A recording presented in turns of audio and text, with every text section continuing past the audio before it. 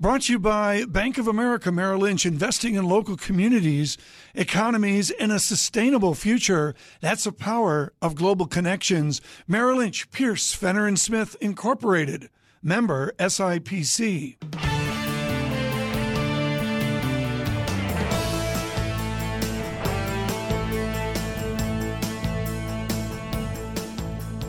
Welcome to the Bloomberg Surveillance Podcast. I'm Tom Keene with David Gura. Daily, we bring you insight from the best in economics, finance, investment, and international relations.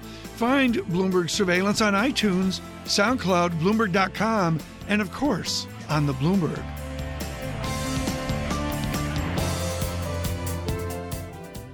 On a Monday, the 9th of January, David Gura and Tom Keene in London today. Neither snow in New York nor a strike on the underground could keep us away, and we had both. Prime Minister Theresa May says yesterday that the Brexit process is not muddled and that leaving the European Union is about getting the right relationship, her words, not about keeping bits of membership. The latest on Brexit with Baroness Helena Kennedy, the Baroness Kennedy of the Shaws, member of the House of Lords. Markets perspective from Alberto Gallo and Roger Bootle of Capital Economics. We'll also talk with Harvard economist Ed Glaeser about fiscal policy, the prospects for big infrastructure spending coming out of Washington, D.C.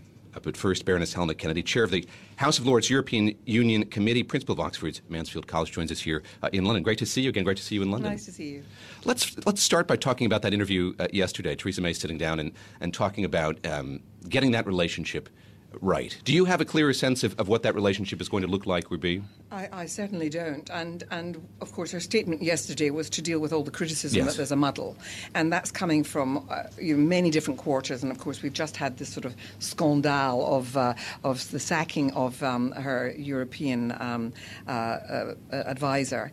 And his replacement. And so there's been a serious, assault upon those who are involved in sort of preparation for negotiation and saying how muddled all of this is. And that's the sense that many people get. And certainly on the European Union Select Committee, we've been taking lots of evidence around different issues that are going to, we want to be fed into the negotiation. And so far, we've had very little feedback from the centre and from Downing Street as to where they're going to be taking this. Now, she's quite right not to want to drip feed everything that's going to be on the negotiation table. I chaired and gave out a report on the business of protecting the rights of European Union citizens living here and British citizens living in other parts of Europe, that should be dealt with even before we get into negotiation, that we should take the initiative and actually protect the rights of those who are already here. And by taking that sort of moral high ground, other countries would step up to the plate and do the same thing, and it would win us goodwill in the negotiation. So I think that we've been rather slow off the mark on that, and people have been disappointed. Other things, I think, it's very interesting. I mean, there's no doubt that people have been rather pleased to see that some of the horrors that were promised by George Osborne and David Cameron, that it was all going to be collapsed, and that immediately people were going to feel the impact of this. And in fact, economically, that's not been the picture over the last 6 months. And that has been giving reassurance to certain people. And lots of people that I know who were Remainers have started sort of reconciling themselves to the fact that this is, it's going to happen. It was like grief. You had to go through all the processes of not believing it, thinking there was some, nifty way of getting round it, and so on. And then it became the argument between hard and soft Brexit, whether it was going to be, cut and run, or whether it was going to be a much closer to what we're already doing. And I think that, I always go back to the fact that if 48% wanted to remain and 52% to leave, yes, it means you leave, but you have to take account of the 48%, and therefore I would have thought that finding some real way in the middle and compromising was what Theresa May is going to have to try to do. You mentioned citizens of the European Union living here in the UK. How precarious a position are they in right now? You express the need for some urgency dealing with their situation. Are they telling you they need that? We've been inundated with correspondence resistance from people really fearful of their position, partly because, for example, there are things they didn't know. They didn't know that for some of them, if at times when they're not working, they're supposed to have private insurance and not be using the National Health Service. And so that will be a detriment to their getting residency in the ordinary way, even if they've lived here more than 5 years. I think that the government's got to create something new and say, for people in this category, they don't have to go through the normal procedures. We're going to create a new one, a simple one, and we're going to make it very easy for you to acquire the right to remain with all the citizens' entitlements that go with it. From a policy perspective here, what seems to be the biggest overarching issue that this government is dealing with? Is it trade? Is it immigration? Is it the economy writ large? The way that Theresa May seems to be reading it is that it's about immigration, that she's read that the electorate's impulse was about feeling that jobs are being taken away, that the future of their children is being affected by too many people being able to come here to work. Now, then, of course, there are all those people who actually rely on Romanian workers and so on. The National Health Service is absolutely peopled with doctors and nurses and people from the rest of Europe who, and it wouldn't function without them. And so you have to remind people that there are benefits in all of this too, but the strong sense that people have, I mean, particularly working class people up in, in the north and in, far away from the metropolis, is that actually, what's going to happen to our kids? What's the future for them? And so it's very easy to make it about immigration. Let's continue this discussion. Helena Kennedy with us this morning. And David Gurr and Tom Keene from London, both of us here all week. David, great to have you here. Nice to be here, joining us as we do more and more, particularly the excitement of a new Bloomberg headquarters down by Mansion House. We'll see that, I believe, later this year. Like, they even have desks. They're really getting to work. The desks have been brought in. Yeah, I'm eager to see it this week. They've got the helicopter pad for the Just for surveillance Sikorsky and to get from Heathrow quickly. It looks good. Helena Kennedy with us in the House of Lords, and so much to do with a Labour and a Liberal voice within the United Kingdom. I believe, and correct me if I'm wrong, that a lot of Wales voted for Brexit, even though Wales gets a lot of support at present from EU budgeting and finance in that. So if you were having a beverage of your choice at a pub in northern Wales that you know better than me, and three guys sat across the table and said, Baroness, with due respect, you're wrong. How do you speak to the other side within the United Kingdom, just flat out afraid of those migrants? I think that you have to actually engage with the fact that first of all, we do have illegals here in Britain, and that governments are going to have to deal with that.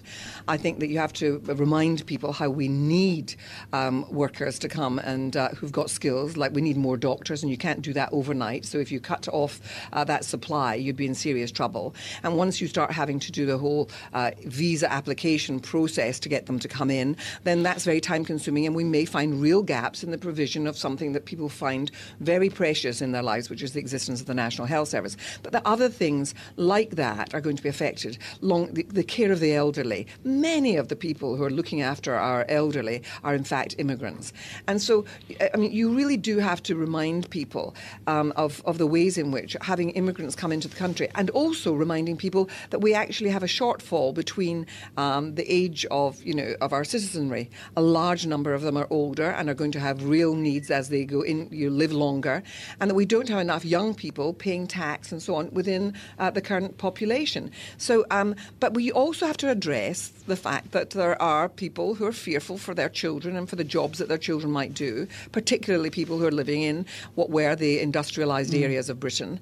And we didn't ever invest adequately in putting things in place of mining, steelworking, shipbuilding, docking, all that stuff. It's my sense, visiting here, that the conversation about this is very robust and seems to be happening after the vote took place. Is it a civil conversation about the future of the UK and its relationship with the EU? How would you assess the quality of the robustness of that conversation? Well, I have a slight anxiety because I think that sometimes it becomes much more vitriolic than has been normal in political adversarial discussion.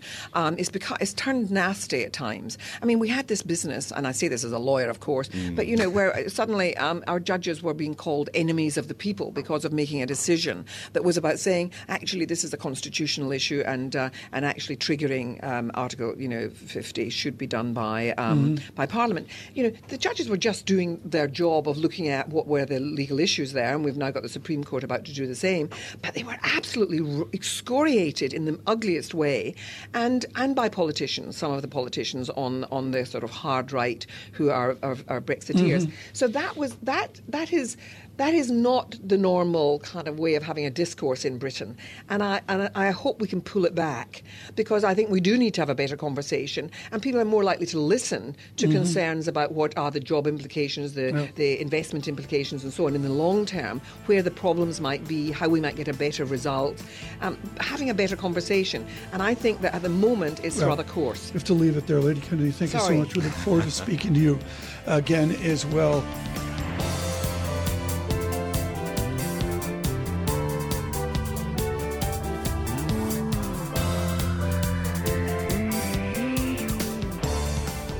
I just got an email from Anthony from Sparta who says, when I come to London, I start talking like I have a British accent. It's infectious, Tom. Everybody does that. They come from America, quickly. And it's like a bad Walt Disney movie. Get off the plane, and there you go. You start talking with a British accent. I shouldn't do that. Alberto Gallo doesn't have a British accent. It's Italian. There you go. He's one of our really most valued guests, Alberto Gallo, with Algebris this morning. And, we look back to your courage to go long Southern Europe years ago in the depths of the world's coming to an end. Where are you long right now? Or is the Trump reflation so distorted the Albert Gallo world? We are long inflation in Europe, in the Eurozone. We have been since last year, and this was when everyone expected the Eurozone to stay in a permanent deflation state like Japan. Things have changed. There's stimulus in the U.S., there's populism, and populism globally is reflationary. And we are also very short on some government bond markets, particularly gilts, the UK, which is going to issue a lot more bonds and has a way high inflation rate, and also France, which has a very challenging election ahead.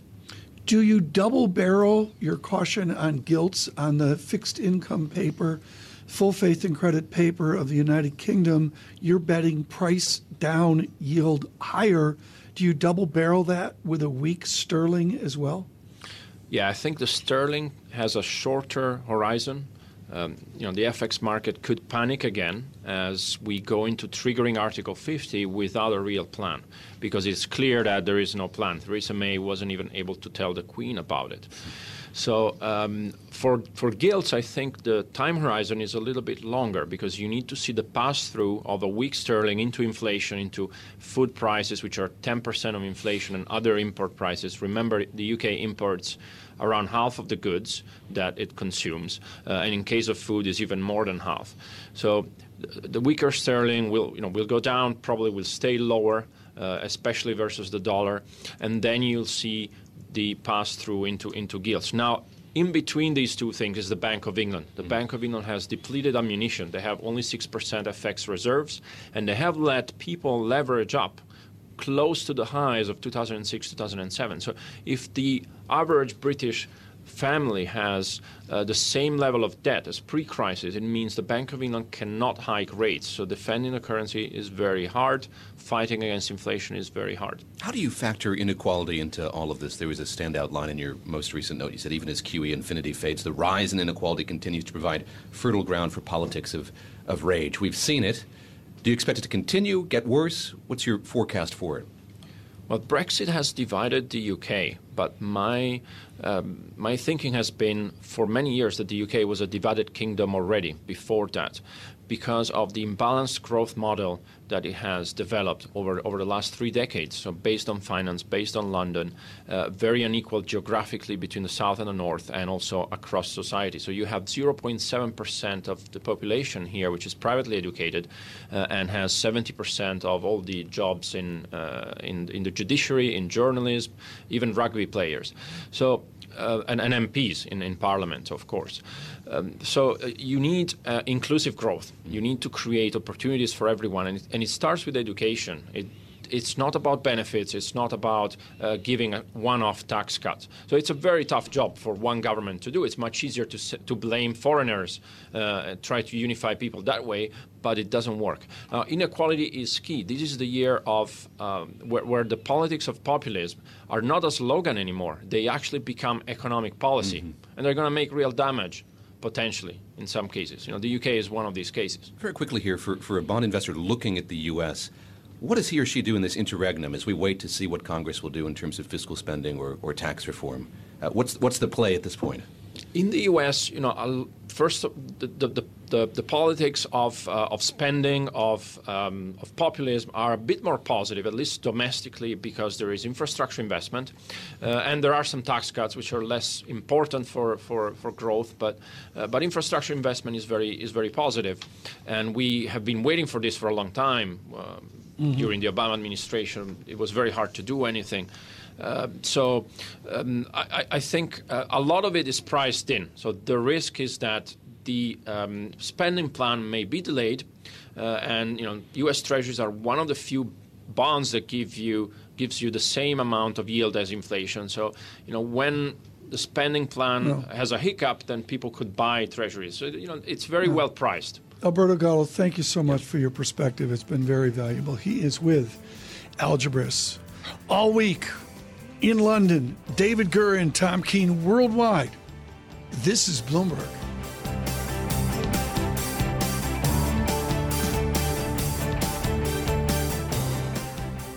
Brought to you by Bank of America Merrill Lynch, dedicated to bringing our clients insights and solutions to meet the challenges of a transforming world. That's the power of global connections. Merrill Lynch, Pierce, Fenner & Smith, Incorporated, member SIPC. I turned to the tape this morning. London is not looking at the tape. They are looking at a good old all-American, all-British 1970s strike. David, it's something to make a joke about, but there's no joke. It's a big deal. Yeah, and people saying that it's making things difficult today. As I said, walking the streets, you sense that they're more packed than perhaps they would be otherwise, and it was something to see by sort of now queues. Excuse me. They have queues. Queues, yeah. The bus queues are substantial. The bus queues are substantial here. Yeah. And I heard the mayor of London on the radio this morning saying he condemns the strike, in particular, Sadiq Khan, saying that he has tried through the weekend to resolve issues with this particular union, was unable to do that, and he understandably upset with the strikes here in London today. You wonder where it will be through the year, and you wonder if it comes over to the United States. We supposedly have a better economy, but a lot of Americans don't agree with that. There's been some wage inflation. The headline Friday was wage growth like 2009, but there's a but. But exactly. And we were talking really just about the culture of striking here. And we'll see if we get that in the U.S. As well. Ed Glaeser joins us now. He is the Fred and Eleanor Glimp Professor of Economics at Harvard University, joining us now by phones. Ed Glaeser, great to speak with you. You have written about, focused so much on infrastructure spending. We are at a moment, dare I say, in the U.S. where this conversation has come to the fore here. I was looking back on what you wrote over the summer when it was Bernie Sanders, the senator from Vermont, who was talking about this in detail. What do you make of the change here, the Republican embrace here, it seems? I won't say the whole party, most of the party here, embracing the idea of a big fiscal stimulus package. It's fascinating, isn't it? But, of course, there are Republican roots in this. I mean, it was Eisenhower, of course, who gave us the highway system. And in some sense, the push towards infrastructure is just the fact that we need to do something to make America great again. And in an absence of plausible alternatives, infrastructure comes to the fore. There's a Pavlovian response there from Ed Glaeser there, the Make America Great Again response. Let me ask you here just about, is there a continuum here from what we've heard from central bankers over the last year or so, calling for more fiscal spending? Do you see this as a response to that, or did this come out of something else entirely? I think it only partially reflects that. I think it really does reflect a larger sense that, we've got to do something, and infrastructure is it. And I think it's very dangerous, quite honestly, because, in fact, the right way to do infrastructure is to focus on the microeconomics of it, not the macroeconomics of it. When we start thinking that infrastructure is the solution to all of our problems, we get things like Detroit's People Mover monorail, right? We get bridges to nowhere. When we focus on will this actually reduce travel times for enough people to justify the cost, then we get sensible investments. You mentioned focusing on the micro issues, and I wonder here, if that's the case, why haven't we seen more movement on it exclusive of Washington taking the initiative? Why don't we see more municipalities and states trying to venture forward on this? Oh, we have, actually. There was a remarkable spate of local initiatives for infrastructure spending during the last election cycle. But you are right in that since World War II, we've had a norm in which we think Washington pays for infrastructure, and consequently localities have underdeveloped their own willingness and ability to take the lead on infrastructure. And it's deeply unhealthy. I mean, the best infrastructure occurs when users pay, not when taxpayers 400 miles away pay. Yeah. Ed, what's interesting, and I congratulate you on the panel you have at Brookings with Secretary Summers, but among other there is Clifford Winston, who I've interviewed any number of times about how our government spends money. Within the politics of infrastructure, frame for us what Democratic Party infrastructure is and what Republican Party infrastructure is. To me, and I think to all our listeners, we're a little unclear on that distinction. What is the distinction? So it's not. I congratulate your listeners on their lack of clarity, as indeed that lack of clarity is appropriate. But if you wanted to draw a broad stereotype, it's the Democratic infrastructure is more just directly paid for by Washington, maybe through the help of some expert-dominated infrastructure bank, whereas the Republican approach is more through the use of tax credits to subsidize public-private partnerships. Both approaches have their flaws, and both have their merits. When you're listening to lawmakers now, when you're looking for contours to this plan, what's most important? What are you looking to hear from them? I think if we are going to see a massive $1 trillion tax credit plan being pushed forward, the big issue is how are we going to put checks on that to avoid its abuse? How are we going to make sure this isn't going to be a boondoggle for particularly connected private contractors?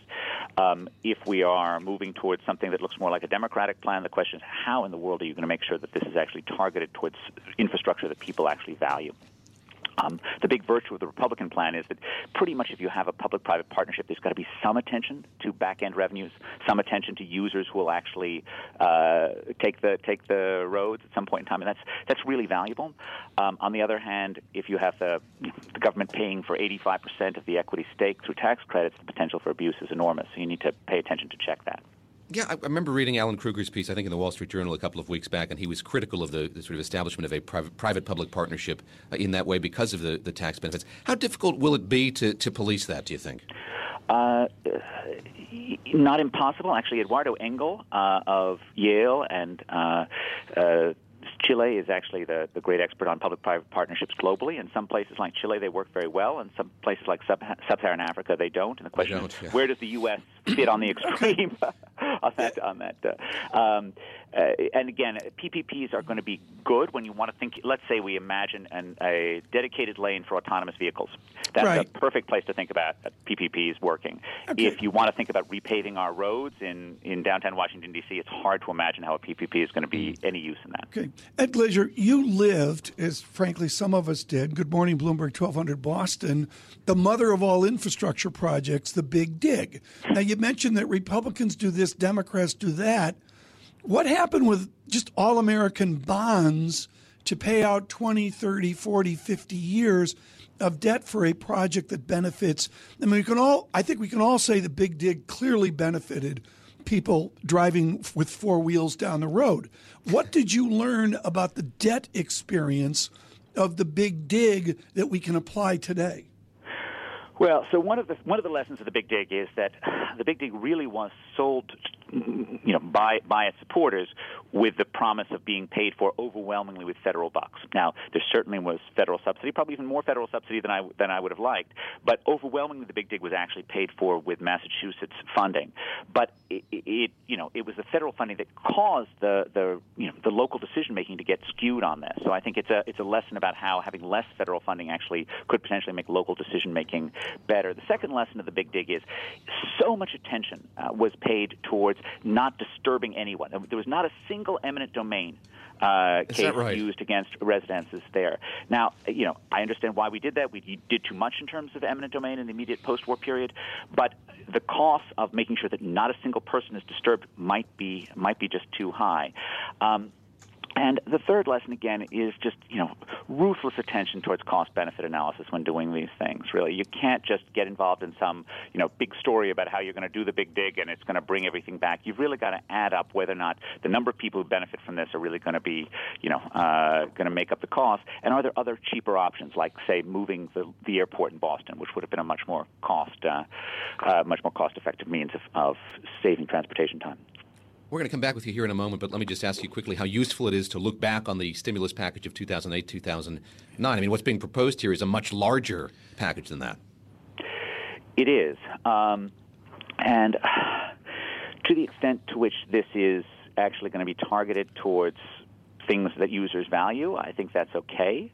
To the extent to which it's just going to be one big fiscal bonanza, it's dangerous. So I think we have to see how it evolves, and those of us who hope for the best need to continue pushing to make sure this is actually not being done with the idea that it's going to ratchet up America's growth rate, which who knows if it'll ever do that or not. Make sure that it actually focuses on real service delivery. Do you see, folks, how fancy professors from Harvard can just glibly say, well, we could move the airport? I mean, first of all, if you're going to move Logan, where are you going to put it? I mean, would be another question. We're going to continue with Ed Glaeser. Maybe he'll move JFK somewhere. That'll create some infrastructure. From London this entire week, David Gurr and Tom Keene. We've invaded London. It's a London with a really significant one-day strike of their subway system, the Tube. Millions stranded and with some real hardship, including getting guests to Bloomberg. Our staff has been dealing with that all morning, but we are here and we say good morning on economics, finance, and international relations. David, we need to do a massive shout out to British Airways. They delivered the goods on Saturday. You and I were waving at each other on the from plane to plane tarmac. Across the tarmac. But they de-iced your plane first. Then They mine, de-iced and we the plane. caught up with each other here. I thought it was great how they used Plymouth gin to de-ice. I thought that was just absolutely, With quinine, a pretty good spritz. British gin to de-ice. I like how they did that. But a massive shout out to British Air that got us here in one piece, along with our executive producer, Rachel Worspan. We say good morning again from London. And, of course, we begin 2 weeks on the road to Davos and the World Economic Forum as well. And there's too much to talk about. David, why don't you bring in our esteemed guest? Is truly an expert on, I can't think of a topic with more amateurs babbling, including me, than infrastructure. Ed Glaeser, economics professor at Harvard, with us on the line here as he prepares for a Brookings Institution event on the prospect for infrastructure spending later today in Washington, D.C. We were talking about that 2008-2009 stimulus package. That was one, of course, pushed through as a result of the moment. There was a perceived need to do something after the financial crisis. This is something different entirely. We don't have that crisis in the backdrop. Does that make it easier or harder to prepare a package like this one? Well, harder to get it through, but easier to actually plan for it sensibly, right? It's very, very hard to do infrastructure quickly and wisely, and the push to get the money out of the door quickly certainly made it harder to be wise in 2008, 2009. If I'm a school in need, and the package that's developed here involves a public-private partnership, how do you get people to invest in things where the cost benefit is not immediately apparent, when something needs to be improved or bettered, but you're not going to get a great bang for your buck, at least not in the short term? Well, that's where you actually do need federal spending, or at least local spending. In some cases, things that are not going to yield revenues can be paid for by local property taxes, right? So one of my favorite funding models for infrastructure is Hong Kong mass transit, where they keep fares low, but they also are real estate developers who build skyscrapers atop the new subway stops. So there are ways of essentially back-ending the revenue that really works. And I think, actually, you mentioned British Airways. One of the most striking differences is in airport quality is the sort of divergence between JFK and Heathrow. And it's hard not to think that Margaret Thatcher's decision to privatize the British airports in the 1980s had something to do with that. When you talk about that Hong Kong project, I'm struck by how creative that is. And I wonder what's going to catalyze or kickstart more creativity when it comes to infrastructure spending in the U.S.? Well, I think you're absolutely right. I mean, the role of the private sector to do creative things is unparalleled. And when you think about all this talk about federal infrastructure spending, 15 years ago, it was hard not to think the most creative thing that was going on was the dollar buses that were plying between Boston, New York, and Washington, totally free enterprise, providing cheap transit for ordinary people.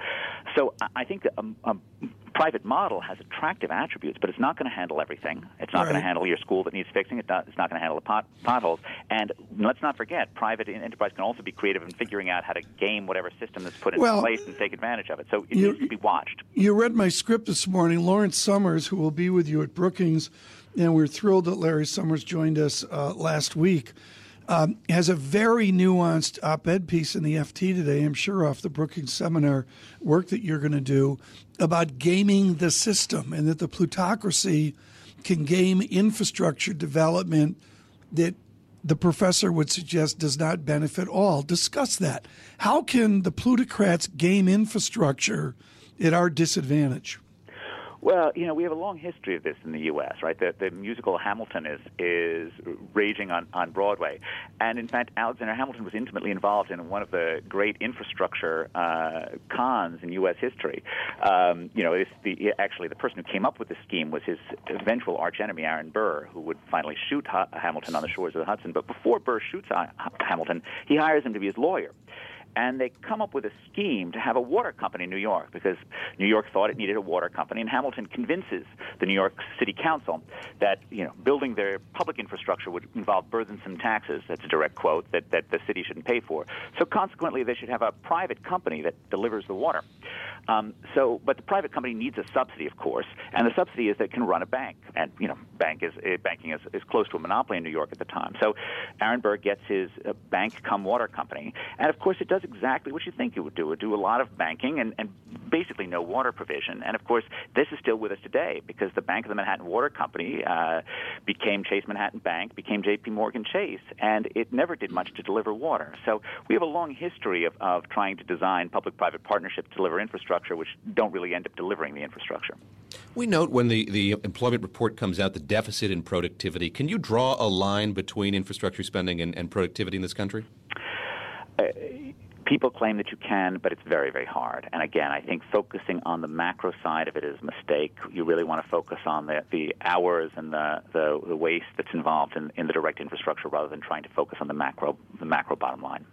What do the politicians focus on? Making America great again, right? Yeah, but come on. Tip O'Neill made Boston great again. My experience, Ed, I personally experienced the miracle of the interstate highway system. And there were a lot of other big projects that this nation did. Sometimes we seem to almost get it right, don't we? We do. And the interstate, the returns to those early highway investments were quite high. I think the usual view is that the returns to secondary highway investments have gotten lower. The Erie Canal was spectacular, of course, largely user fee funded, although the government did have to lend initially. And I think going forward, it's likely that the biggest infrastructure wins are going to be in areas with new technology, maybe something around autonomous vehicles, for example, rather than just building out the current system, although the returns to maintaining the current system remain extremely high.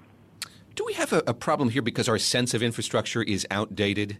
We talk about infrastructure, we think about roads and airports and bridges, but in this 2017, it really has a lot to do with fiber optic cables and internet connectivity, things like that?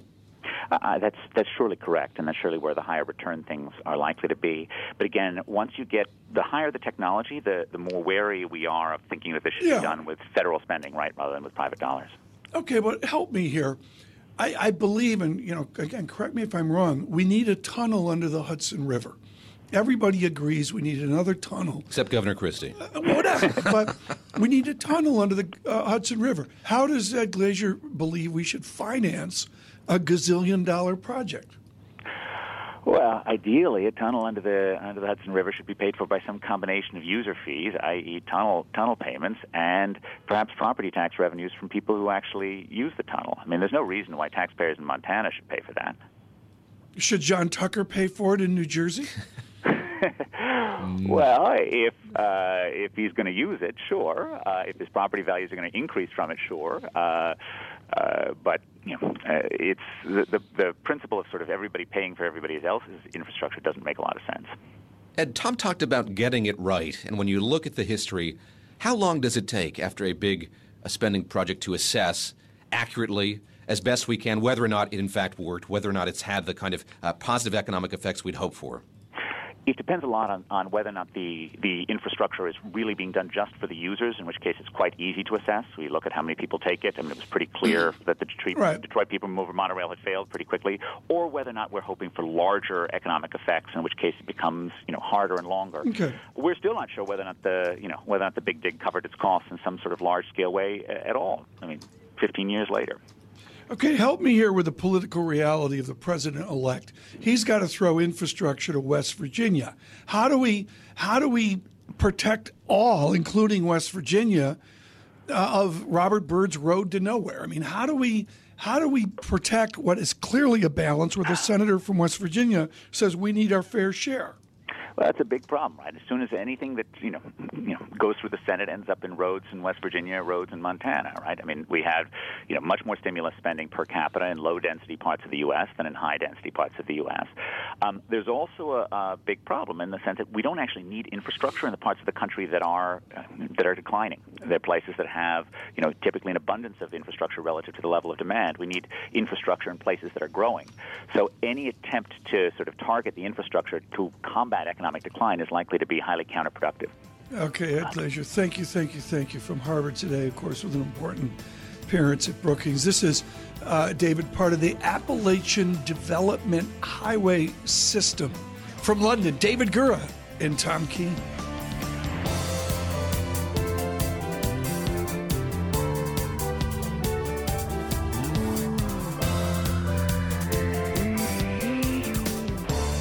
This is a joy, and it is particularly well-timed with a terrific essay today in the Daily Telegraph here in London by one R. Bootle. He is out of Oxford. He founded Capital Economics. Their first year out of the box, they won a big fancy economic prize in London. But it's a very strong Telegraph today. Ambrose Evans Pritchard writing about higher inflation in Germany, and you do a exceptionally important essay on pound sterling. And in it, you use a word that only someone from Oxford could come up with, saying that we're slightly bonkers. I immediately went to the Oxford English OED, Dictionary. yes. OED, bonkers, 1948, from the English Navy, the British Navy. Light in the head, slightly drunk. Who is light in the head and slightly drunk when it comes to sterling analysis? Well, I was using this word, I guess the American for it may be crackers. I'm not sure. Anyway, I was using the word in relation to the British monetary authorities, the Bank of England and the Treasury, who for the last, 25 years have thought that it doesn't really matter the exchange rate for the pound. And I think this is fundamentally and utterly wrong. Now, don't get me wrong. I think that the pound is now pretty competitive against the dollar and other currencies, just above 120 against the dollar. It's pretty good. But I want it to stay at that level. And the British authorities here just don't have a policy for it at all. Is that because of distraction? Is it a deliberate lack of having a policy? What explains the absence of it? Well, it's partly to do with the G7 because, as you know, we're not supposed to, any of us, have exchange rate policies. But I think it goes deeper than that. It's the history of Britain, the fact that we were in the European exchange rate mechanism and we came out of it in 1992 on a day that was known as Black Wednesday. I say came out. In fact, we were kicked out. We failed to hold the pound in that exchange rate mechanism. And it traumatized the British authorities. Since then, they've just reached the conclusion that this is something you just leave to the market. Roger Bootle, the chart that I show on TV, and you can see at TV Go on the terminal from time to time, is 1992 sterling trade-weighted weakness, Lehman low sterling trade-weighted weakness, and we're right back there right now. It's the only country among the G7 with such soggy currency performance. What does that signal? Well, there have been some significant problems with the British economy. I think at this sort of level we'll find the economy doing a lot better. You know, people point to the low level of the pound after the RM, after the Lehman's collapse, and they think, gosh, weren't things really bad then? I don't think this is right at all. That was the sort of exchange rate we needed. The problem was we didn't keep it. After those low levels, the pound went right back up there again, and that's what I think we need to defend against. We were speaking with Baroness Helena Kennedy a little while ago, talking a bit about how the economy has performed since that Brexit referendum vote. And there were those who say, look, things aren't all that bad, sterling aside, I suppose. That's an indication here that the concern was overblown going into that vote. What do you make of how the economy stands now, and is it something that you think will change rather radically when that Article 50 is finally triggered? No, I was among the few economists who were actively campaigning for Brexit, Yes. and I did say, and I believed, that the economy wouldn't be that badly affected. Of course, so far it's proved exactly the case. Now, it is possible that confidence will fall back next year. I'd be very surprised, though. I mean, when you see a pattern like this, people of one opinion pushing their pessimism further and further into the future as the numbers come in the other way, I think you've got to ask yourself the question, have they got it fundamentally wrong? And I think the answer is yes, they have got it fundamentally wrong. Now, when we trigger Article 50, there'll then be a period of negotiation, and I think we've got to be prepared for some bad news. Some companies, including some American companies, are going to say, right, that's it, we're moving business out of the UK. Do I think there's going to be a wholesale move? No, I really don't. And when it comes down to it, London and Britain are pretty attractive places to do business. If you contemplate the alternatives, lots of American banks saying they might move business out of London, they're not going to move it to Frankfurt and Paris. They've as good as said recently that if they move at all, they'll move it to New York rather than Frankfurt and Paris. How long do you think that equilibration will take? That is, if you see some companies weighing whether or not to stay here, whatever downside that might have. Is that a process of several months, years? I guess it may take a few years, but I don't think it's going to be very serious. I think we're going to see a string of news items, but they aren't going to amount to very much.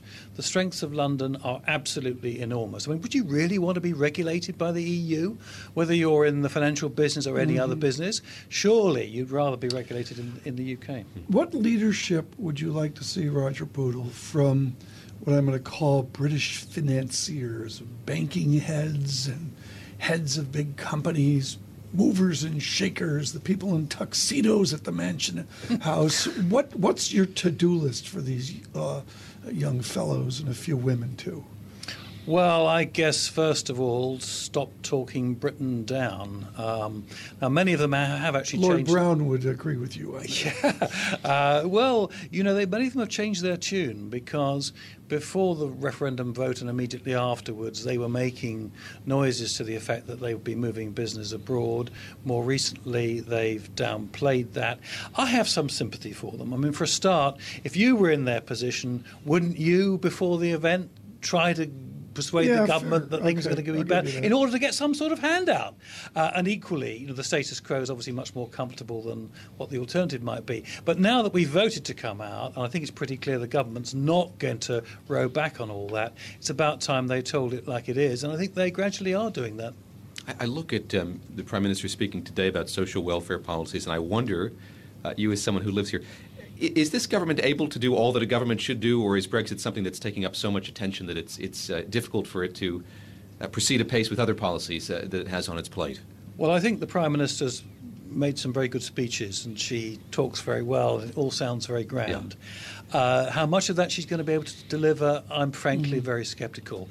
Now, that's not all about Brexit, but it is true that Brexit is pretty all-consuming, particularly since there wasn't a proper plan beforehand. Right. People criticise her, and they say, you know, the government's all at sixes and sevens. Well, why is this surprising? This is, the most important thing that's happened in British economic history since the war. Your capital economics, I want to come back and actually talk capital economics with you. 20 seconds, give me an update here on the current account deficit, goods, services, and the money flowing in and out of England. Where does that stand right now? Oh, it's pretty grim. The current account deficit pushing 6% or so of GDP.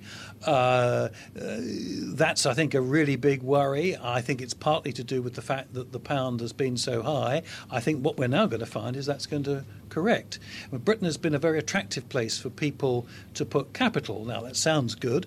I'd much rather it was a much more attractive place to buy goods and services from. Roger Bootle with us, writing today in the Telegraph, and, of course, always writing for capital economics, certainly out of the financial crisis. The advent of capital economics has been of immense benefit with their notes. We would mention, don't email me or David for your copy of Capital Economics. We protect the copyright of all of our good guests. David Gurr and Tom Keene in London.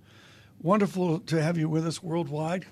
in the United Kingdom and, of course, across all of America today. We start strong with Roger Bootle, who is chairman of Capital Economics. We talked earlier about his Telegraph essay today, Confusion over the Effects of the Weak Pound. I just put that out on Twitter and can't say enough about what he's doing there, along with Ambrose Evans-Pritchard and others. Roger Bootle, if we can look at the Cap Economics point, I'm looking at butterflies. We've been looking at butterfly effects around the world. Edward Lorenz of MIT years ago on butterflies flapping in Turkey or the Philippines or Malaysia. Turkish lira is weaker and weaker with a second derivative acceleration. What does that signal? Well, I think you're bound to find in today's environment a number of countries that are very severely at risk, particularly where you've got an interplay between politics and economics. And this is exactly what you've got in Turkey. Turkey's not the only case. There are very many countries around the world where you've got, I think, a dangerous linkage between potential political instability and instability of the currency and the economy. I set you up for that answer because I knew what you'd say. Now I'm not sure what you'll say. Are there institutions that can get out in front of the instabilities of EM distribution, or by definition, do we just wait until it unwinds? I'm not sure that there's a great deal that can be done at this juncture. And indeed, I think potentially it could get a fair bit worse in the sense that if it's right, I think it is right, the dollar interest rates are going up a fair bit this year and the dollar's going to strengthen.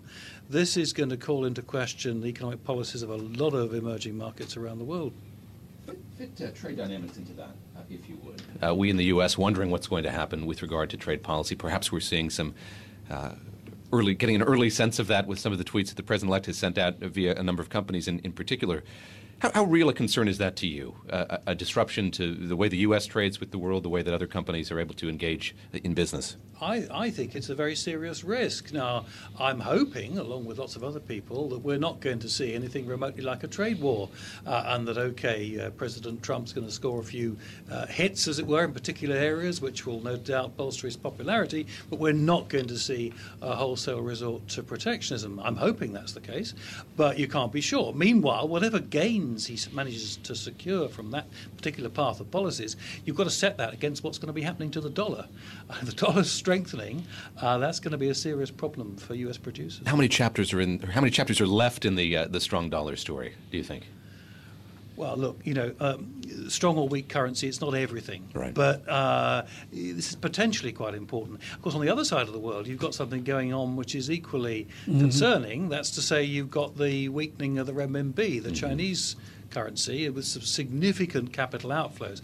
Now, this is, I think, is potentially a really big concern if you play that into what Trump says his policy is going to be. If the Chinese authorities allowed the renminbi to weaken very severely, then you get some nasty rhetoric and maybe some vigorous action from President Trump. That potentially is pretty dangerous. Who does a guy like you watch in Europe if you have the frustration of saying, okay, when is Europe going to develop a rhetoric and discourse to move on is a new Europe? Is there one individual that you think has their head screwed on? And don't say Angela Merkel, because we all know that answer. But is there one person we should watch more than we probably are? I can't think of anybody. Why? I knew that. You knew I was going to say that, didn't you? I knew that would I'm come. afraid I can't think of any single come on, person. Jesselblom or... No, no one really that would be reasonably well known. I don't see any encouraging signs in Europe. The economy, of course, in Europe last year, that's to say 2016, didn't do too badly by European standards, up 1.5%. But the underlying problems are still exactly the same. And there's no real sign, I think, of coming to grips with the big divergences. We were talking earlier on, you've got German inflation pretty high for Germany. You've got Italy, in some measures, in deflation, calling for completely opposite monetary policies. You need the Germans to relax fiscal policy. Are they going to? Well, you must be joking. They're not going to. And how about Greece? I know Tom was talking about that a bit earlier on television. I'm just trying to go someplace warm. With not warm. That's the tendency. Now there's snow. There's snow in the It's islands. been very cold, actually. There's elephants in the Alps. There you go. Are we any closer to a resolution in Greece?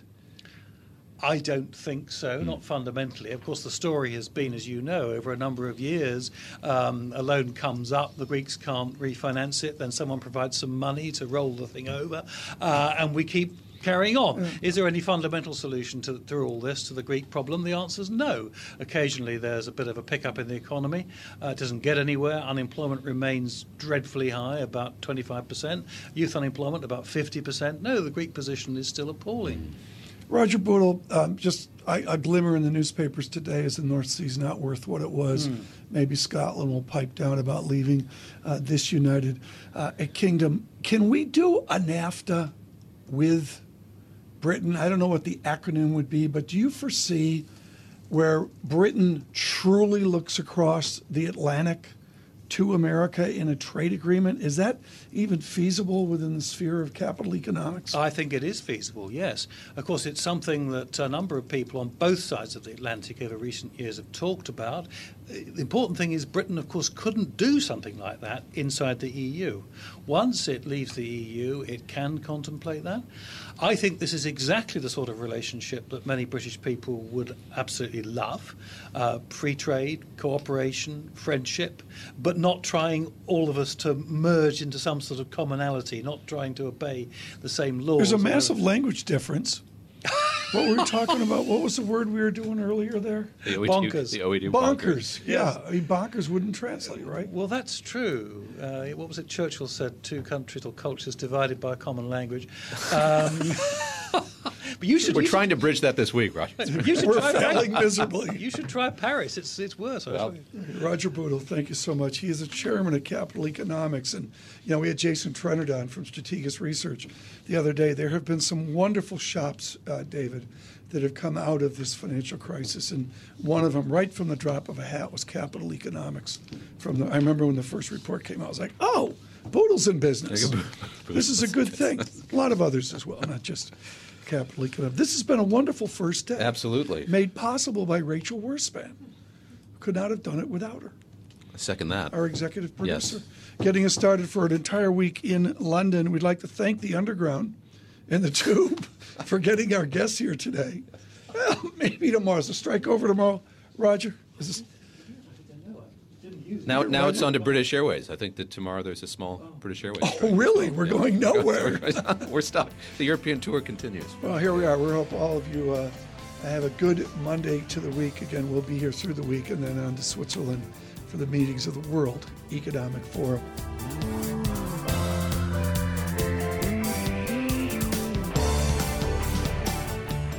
Thanks for listening to the Bloomberg Surveillance Podcast. Subscribe and listen to interviews on iTunes, SoundCloud, or whichever podcast platform you prefer.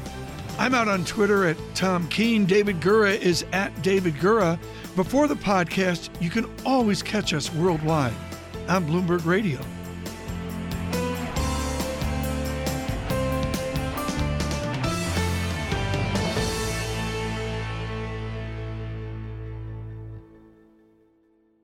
Brought to you by Bank of America Merrill Lynch, dedicated to bringing our clients insights and solutions to meet the challenges of a transforming world.